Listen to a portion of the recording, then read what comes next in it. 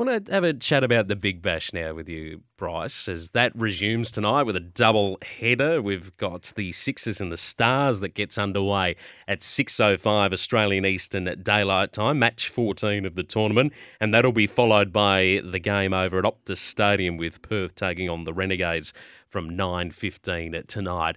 It's been a very stop-start to the tournament. It has been. So much so that Quinton de Kock, who plays for the Renegades, was down in Geelong. He flew in to play down at Geelong. Of course, that was a game that was washed out with the water under the covers. So that they started the game and then it was abandoned. But then he flew home to South Africa. He had 10 days up his sleeve and then came back, and now he'll be around for another 5 or so games. But yeah, look, it has been a bit stop and start, and the reduced number of games, just 10 per team this year, back from the 14, the full home and away series, if you like. So it's important to get moving and get some points on the board, and both Melbourne teams are yet to get a result. That's what's really concerning there. The Renegades have played 4 matches, yet to get a result. 1 abandoned, they have a point from that, and 3 losses, and the green side of town, from a Melbourne perspective, the Stars, they're 0-3 from their 3 games. And so today is a critical moment in their whole campaign, because it 4 losses, you're going nowhere. You're not making finals. So either team, it is a must-win for both of them in this doubleheader on Boxing Day. Stars were respectable against the Sydney Thunder on the weekend. Boa Webster had a cracking match with both bat and ball, which was pleasing to see, but it wasn't enough. They just didn't have enough, which for a team stacked with the talent that they've got is really disappointing. It is. That game, I think it was good that game was played in Lavington, in Albury, Albury-Wodonga, right on the border of New South Wales, Victoria, and it's terrific that they take the fixture there. But look, there are positive signs. There are really positive signs, but I'm a firm believer in T20 cricket. You're going to win titles if you're bowling attack. If you can bowl and take wickets in T20 cricket by still controlling run rates and so forth. But they're the teams that go and win. So look at the best bowling attacks and you'll find them right at the very top. That's where they are. And of course, the Scorchers, they've been epic for forever. They've got an international standard bowling attack. They've got Behrendorff, they've got Ty, they've got Richardson. They've got one of the best all-rounders going around in Aaron Hardy, and then they've got good spin options as well. They're the teams that do exceptionally well. The Heat are on top of the table. They've of their 4 games, they've had an abandoned game. They have won 3 of their games, and the Sixers are undefeated as well. They're 3 from 3. So the Sixers are certainly going favourites today in their match. But they're the teams that are doing well. They've all got good bowling. And the perennials, aren't they? The Scorchers and the Sixers always being there or thereabout. And good to see the Heat doing well. Like that's sometimes they are slow to get started, and they seem to have tuned up their team really well, and they're performing really well.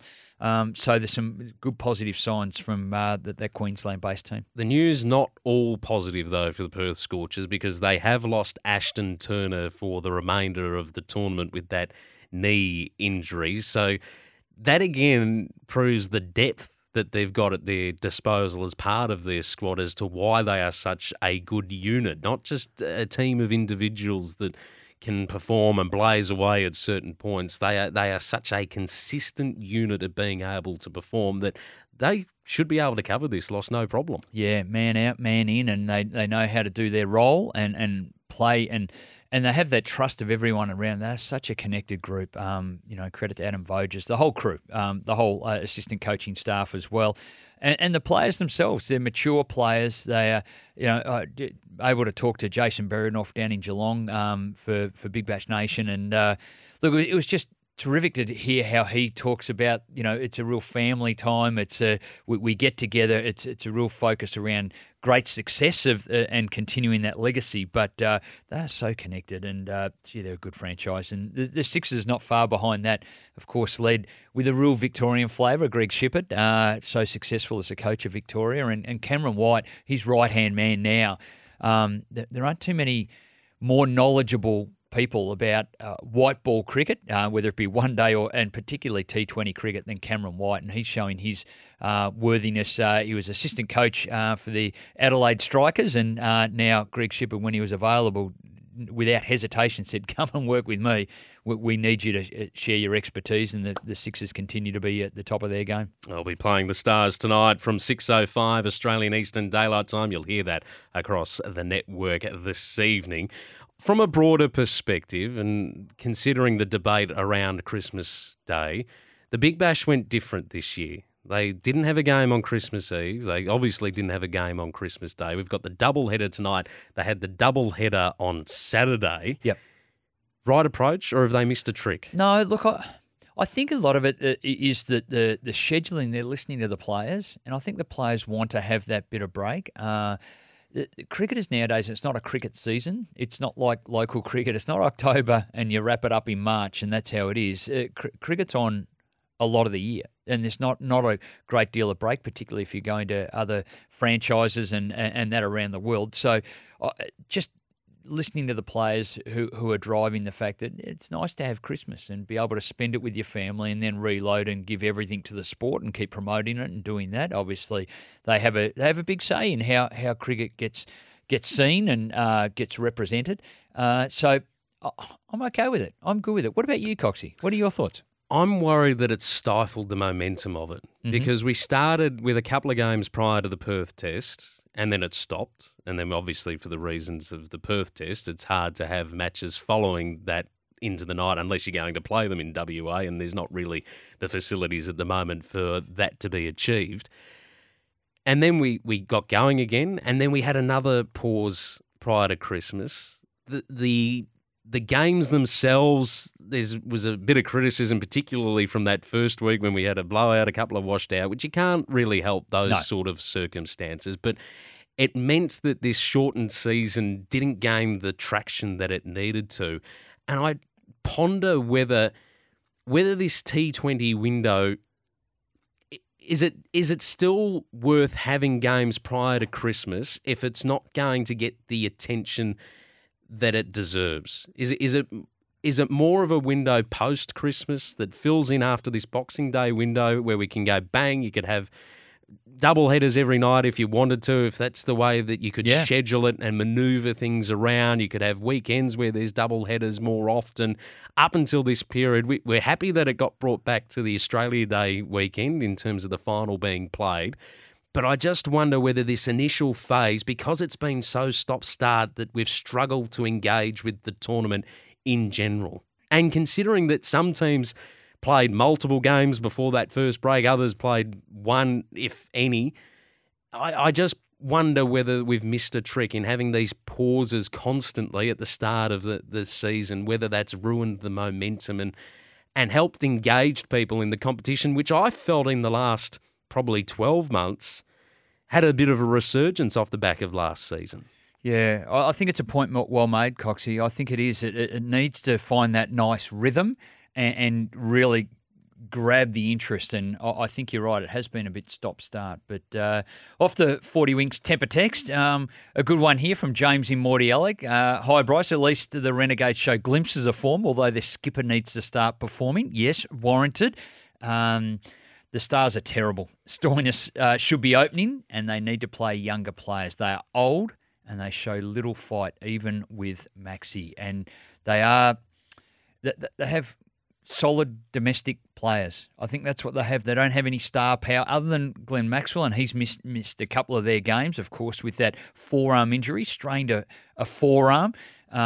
Which is probably a fallout from the World Cup, in actual fact. The cramping, the severe body cramping that he went through and scoring that epic double century. But it probably has this delayed effect on the muscles and the trauma that he's had through his body. So it's obviously had an effect there. But thanks to James from Mordialloc, I think their point's well made. And the Stars really do need a refresh. Didn't bowl on the weekend in the encounter, even though he returned to play, and he looked determined with the bat in the first innings for the Stars, but didn't bowl. And then the point regarding Marcus Stoinis, I was having this conversation on the coverage with Liam Pickering on Big Bash Nation on the weekend about where do you play him? Where is his best role in the 11? If he is this player that we know that he can be and can perform with both bat and ball, where do you use him to get maximum impact? And that's a question that Pickers seem to suggest up the top of the order was where we've seen him at his best, certainly from a Big Bash perspective. But it's a curiosity for someone with that firepower. Maybe it's the team. I think back in when there was 6 overs at the start of power play, straight up 6 overs, you could afford to do that.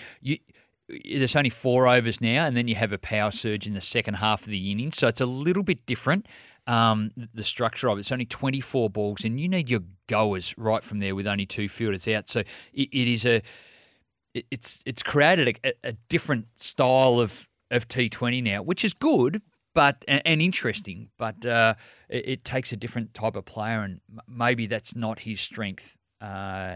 In the way that he goes about his batting. It's so difficult. Some of the guys can just go straight from the top. First ball, they can launch it for 6 and boundaries, and that's what they need. They need someone who can keep hitting over the ring early on. So, look, they are bereft of any form at the moment. Hopefully those Melbourne teams can turn it around, but I'm sure the rest of the country could care less. No, they probably don't care about the misery that we're suffering down here. They're probably enjoying Victoria. it. Probably, particularly those north of the Murray.